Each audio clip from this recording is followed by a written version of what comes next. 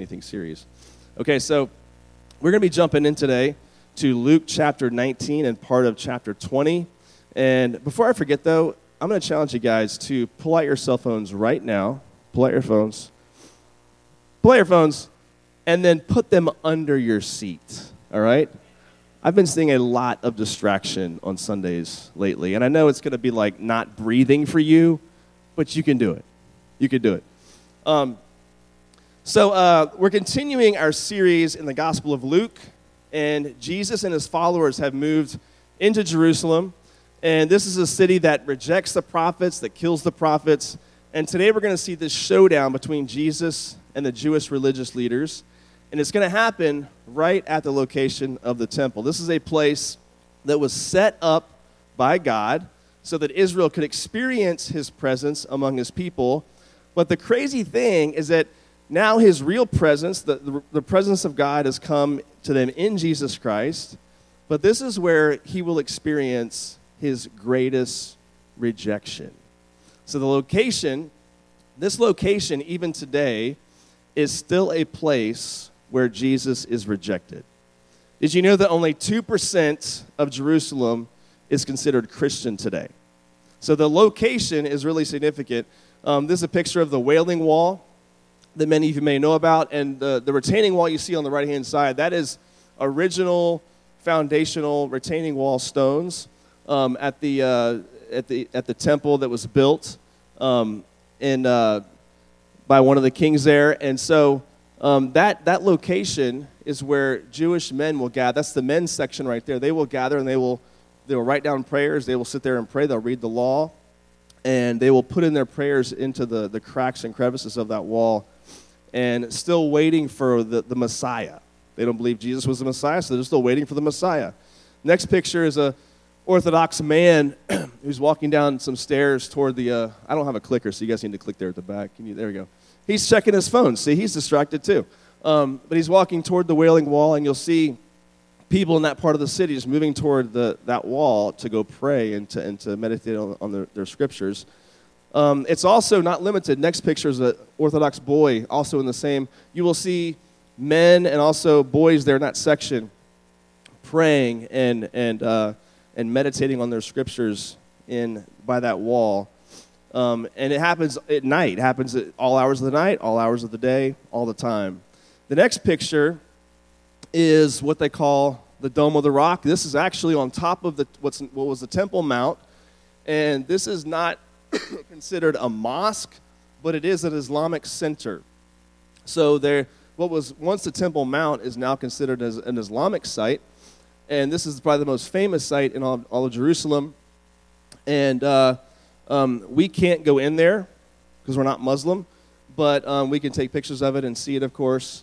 And then the next picture, you'll see our group taking a picture of something in the wall that you can barely see in the side of that Islamic center. And our tour guide pointed this out to us. That's supposed to be the other direction, but if you look sideways, it's supposed to be up and down. I don't know how it looks like that, but it looks like the face of a devil if you look at it this way. And I'm not superstitious. I'm just saying that our tour guide points out the fact that it's interesting that in the tile, I had the picture like this. I'm not sure what took place there, but it got somehow turned around. So, but in the tile, you can. He says, I think this place on this mount is literally sealed with evil because there's been this rejection of Jesus, and this is kind of the focal point, the center point of that rejection.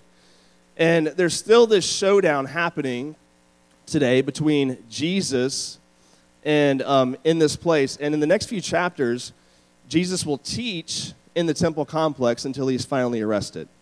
So turn to Luke chapter 19, verse 45, where it says, "And he entered the temple, and he began to drive out those who sold, saying to them, 'It is written, my house shall be a house of prayer, but you have made it a den of robbers.' And he was teaching daily in the temple. The chief priests and the scribes and the principal men of the people were seeking to destroy him. But they did not find anything they could do, for all the people were hanging on to his words." So it's the time of the Passover. Hey, if you guys in the back want to grab a seat, there's seats all over this place over here if y'all want to get. I feel bad y'all are standing up at the back just hanging out. So, yeah, y'all can grab a seat. Let's clap for chairs. Let's clap for seats. Yes. Woohoo. Yeah, there's plenty of seats. So it's a time of the Passover, and it's an important time for Israel because this is when the city would swell to like 15 to 20 times its normal size. So imagine Temple, Texas, going from its current size to about 1 million people for a week or two. How chaotic that would feel, how it's a celebration, this Passover feast.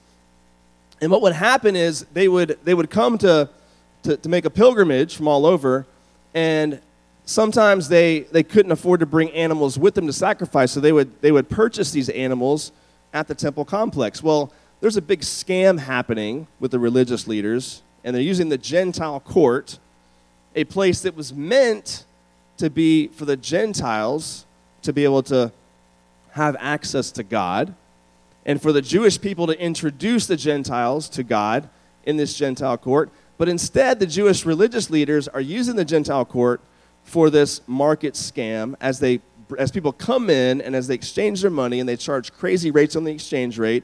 They also have a whole scam happening with sacrificial animals taking place, and they're making a lot of money off the crowds that are coming into Jerusalem for the Passover. So instead of this Gentile court being used to introduce Gentiles to their God, they're using that place for selfish gain. And I think about how that relates to us in the church. I think we can learn something here, because do we show hospitality to people, outsiders, as they come into the church, the body of Christ, or do we use it for selfish gain? I want you to think about how you normally think about when you attend here. Are you thinking about the outsider? Are you thinking about including someone who's not like you? I will be honest with you. Whenever a new person comes into this place on Wednesday or Sunday, sometimes when I say, hey, what grade are you in? And they tell me, sometimes I get really excited and say, you know what? I've got a great group for you to be a part of. And I know the leaders and students there are going to do a great job receiving that person in and accepting them and including them. And then sometimes they might say they're in a certain grade, and I'll kind of go, I'm not so sure that's going to happen in this particular situation. Because sometimes we struggle. I think our community groups at times can be a little bit, not as inclusive as other ones might be. Maybe so tight-knit that no one else is welcome in. But here's the reality, though. We want you in community, but real community is always missional. And I think the Jewish leaders forgot that. And they're using this place in the temple, this Gentile court, for selfish gain, and not using it to introduce the Gentiles to their God. Now, the religious leaders, they'd forsaken their mission, and so that's all happening there in the temple. And so Jesus drives out these people from the temple, and then he begins teaching there. Now, these religious leaders are angry at him. They're so angry they want to kill him, but they're afraid because they know the crowds love Jesus. It says they're hanging on his every word. So they love him. The crowds love him, and the religious leaders are terrified about that, and they don't want the crowds turning on them. So look down at Luke chapter 20, verses 1 and 2, where it says, one day, as Jesus was teaching the people in the temple and preaching the gospel, the chief priests and the scribes with the elders came up and said to him, tell us by what authority you do these things, or who it is that gave you this authority. So these religious leaders are trying to trap Jesus, and they say if he has no, because here's the reality, if Jesus says he has no authority, then he'd be in trouble with the Jews because he invaded their temple, and he acted like a prophet, kicking everybody out. So if he says he has no authority, he's in trouble with the Jewish leaders. But if he says his authority comes from God, then he could be in trouble with the Romans. So they know they can't kill him, but they're trying to trap him in what he says. And they ask, what authority do you do these things? And they're referring mainly to his teachings and him kicking people out of the temple complex. And they're referring even to his healings. If you recall earlier in the Gospels, Jesus will heal someone, and they will say things like, by what authority are you healing this person? Which is a weird question to ask when someone just healed somebody. By what authority do you heal this person? But they're talking about all of those things when they ask him this question. Look down at verse 3 where it says, he answered them, I also will ask you a question. Now tell me, was the baptism of John from heaven or from man? And they discussed it with one another, saying, if we say from heaven, he will say, then why did you not believe him? But if we say from man, then all the people will stone us to death, for they are convinced that John was a prophet. So they answered that they did not know where it came from. And Jesus said to them, neither will I tell you by what authority I do these things. So Jesus' question is brilliant for two main reasons. First, it traps them into answering their own question because John the Baptist affirmed that Jesus was the Messiah. So if the leaders say that John's authority is from heaven, so the crowd thought that John's authority was from heaven, then Jesus could say, well, then why didn't you believe what he said about me? So in forcing them to take a position on John, he's forced them to take a position on himself. The second reason why his question is brilliant is it puts them in a tough spot politically with the crowd. Because if they say that John is not from God, then the crowds are going to turn on him or turn on them as the religious leaders. We see, of course, the same thing with politicians today. You know, ones that are afraid to tell the truth because they're afraid the crowd's going to turn on them. The same thing was happening back then.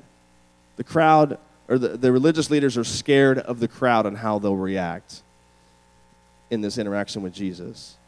So for these religious leaders, this really shows the spiritual condition of their hearts because real truth was less important than what the crowds thought of them. And they're playing to the crowds. And so they tap out and they refuse to answer the question Jesus puts before them. So then Jesus refuses to answer their question. So here's the big idea. The religious establishment can't see who Jesus is, but the crowds, many in the crowds, they do see who Jesus is. And I think it's interesting, I think we see this today, that so often those who grow up spiritually privileged have the hardest time actually following Jesus. While those who may have little to no religious background may end up following him fervently. We see the same thing happening here in this story. Now, in this passage, this is a really tense moment because on the one side, there's this crowd that's hanging on his every word, but on the other side, there's these religious leaders that want to kill Jesus. And you would think that most people would try to, calm everyone down and diffuse the situation, but Jesus isn't most people. Instead of calming everyone down, he tells a story that's meant to confront the religious leaders. Look at verse 9, where it says, and he began to tell the people this parable. A man planted a vineyard and let it out, meaning that he rented it out to tenants, and he goes into another country for a long while. And when the time came, he sent a servant to the tenants so that they would give him some of the fruit of the vineyard. But the tenants beat him and sent him away empty-handed. So there's this man who owns a vineyard, and he rents it out while he goes to another country. And then he sends one of his servants to go get some fruit from the vineyard that he owns. And what do the renters do? They give the servant a beating, and then they send him away. So look at verse 11 where it says, and he sent another servant, but they also beat and treated him shamefully and sent him away empty-handed. And he sent yet a third. This one also they wounded and cast out. So it says the owner sends a second servant, then a third servant, and the same thing happens. So what point is Jesus trying to make? He's making the point, he's showing them what Israel has done to many of the Old Testament prophets. So then the vineyard owner goes further and sends his only son. Does this sound familiar? Look at verse 13. It says, then the owner of the vineyard said, what shall I do? I will send my beloved son. Perhaps they'll respect him. But when the tenants saw him, they said to themselves, this is the heir. Let us kill him so that the inheritance may be ours. And they threw him out of the vineyard and killed him. What then will the owner of the vineyard do to them? he will come and destroy those tenants and give the vineyard to others. When they heard this, they said, surely not. But he looked directly at them and said, what then is this that is written? The stone that the builders rejected has become the cornerstone. So Jesus uses these two pictures. The one is that of a vineyard. Very often, Israel was depicted as a vineyard that God is keeping. And then he switches to this metaphor like a building. And it says, he refers to this stone that the builders rejected has become the cornerstone. We don't have to think too hard about what Jesus is talking about, because they have rejected all of the prophets, and now that Jesus is here, they've rejected him and his ministry. And Jesus says God's going to replace the religious establishment with his true followers. And this statement about the stone and the cornerstone is a quote from Psalm 118. And it's a prophecy about Jesus being rejected. Now, whenever you and I think of the concept of a cornerstone, we think of, something small on the side of a building that might have a date inscribed on it. And it's more of a monumental thing or an aesthetic thing in how we do construction today. But I want to show you, there is a massive stone. So you saw the Wailing Wall picture earlier. If you continue further, it feels like you're underground. You kind of are when you see this video. But there is a massive stone. They have found the largest stone that's associated with the temple complex, and you'll see the stone here in a minute. We walked down this exact same walkway on our trip to Israel, so let's watch this video. Hopefully this works. So this is the same Western Wall we can see outside. It's the continuation of it. We're not standing on top of it or beneath it or on the other side of it, just along the same wall, but where it's concealed, where it's hidden. If you look over here at the bottom, and with your gaze slowly climb up to the top, you will notice different kinds of construction. You're looking at two different periods. 1400 years ago, when the Muslims first came here, they find parts of the wall ruined, destroyed. They decide to renovate. These small stones over here and the larger ones above them, all the way to the top, is 1,400-year Muslim renovation. But from here and all the way down to the valley, we're talking about 4 stories beneath us, this beautiful symmetric shaped stone with this nice frame around it, aligned so neatly one near each other and one on top of the other, with no cement in between to glue the stones together. We call this dry construction, kind of like Lego. This is 2,000-year-old Jewish construction. So look at me, don't follow me, I want to show you something.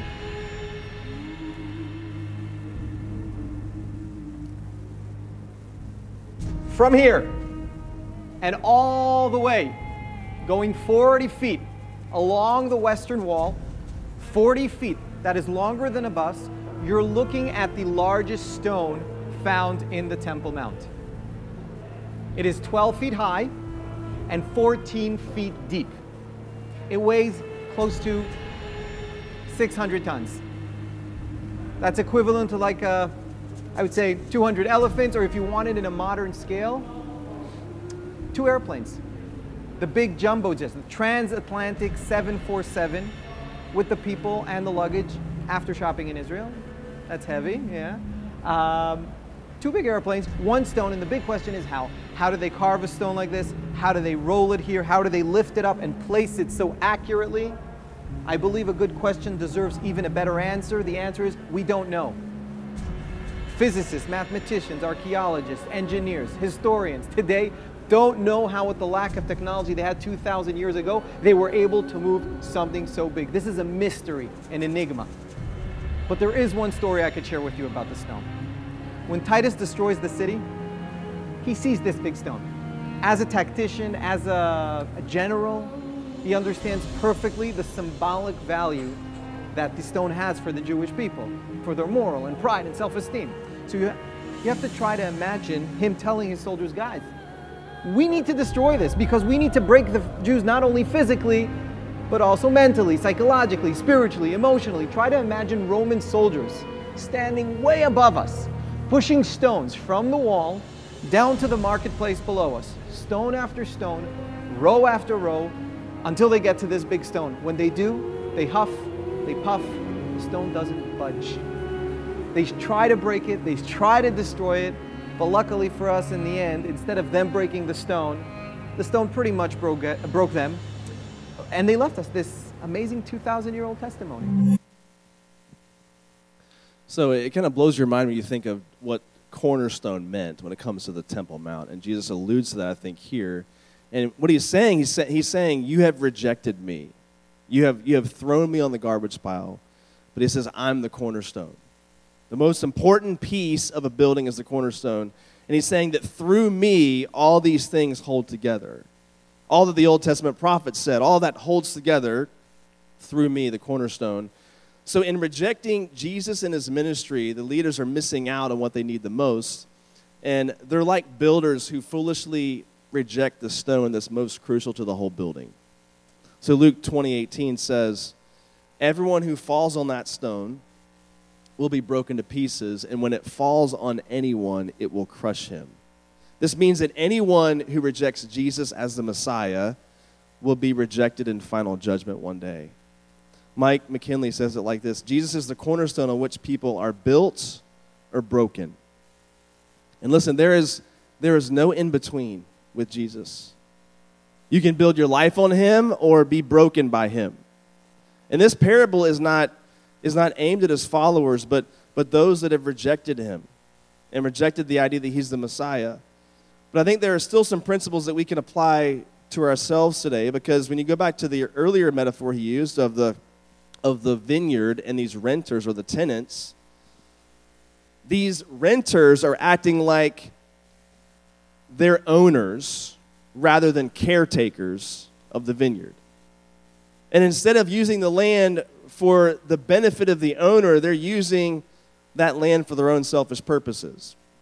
And I think this is what sin looks like in our lives, that God has given us many resources. God has given you many resources. He's given you relationships. He's giving you intelligence and personality qualities and experience, spiritual gifts to be used in the body of Christ. But we've been given these things to serve God and to bear fruit for him. But sin tempts us to think that we own our own vineyard, that we don't belong to God. And so when you go back to the metaphor of the cornerstone and the foundation, the question becomes, what alternative cornerstones are you building your life upon? What are you trying to build your life upon? And so now if you look at the story, instead of this confrontation leading to repentance, the scribes and the priests, they're now trying to physically hurt him. Look at verse 19 where it says, the scribes and the chief priests, they sought to lay hands on him at that very hour, for they perceived that he had told this parable against them, but they feared the people. At least they're perceptive.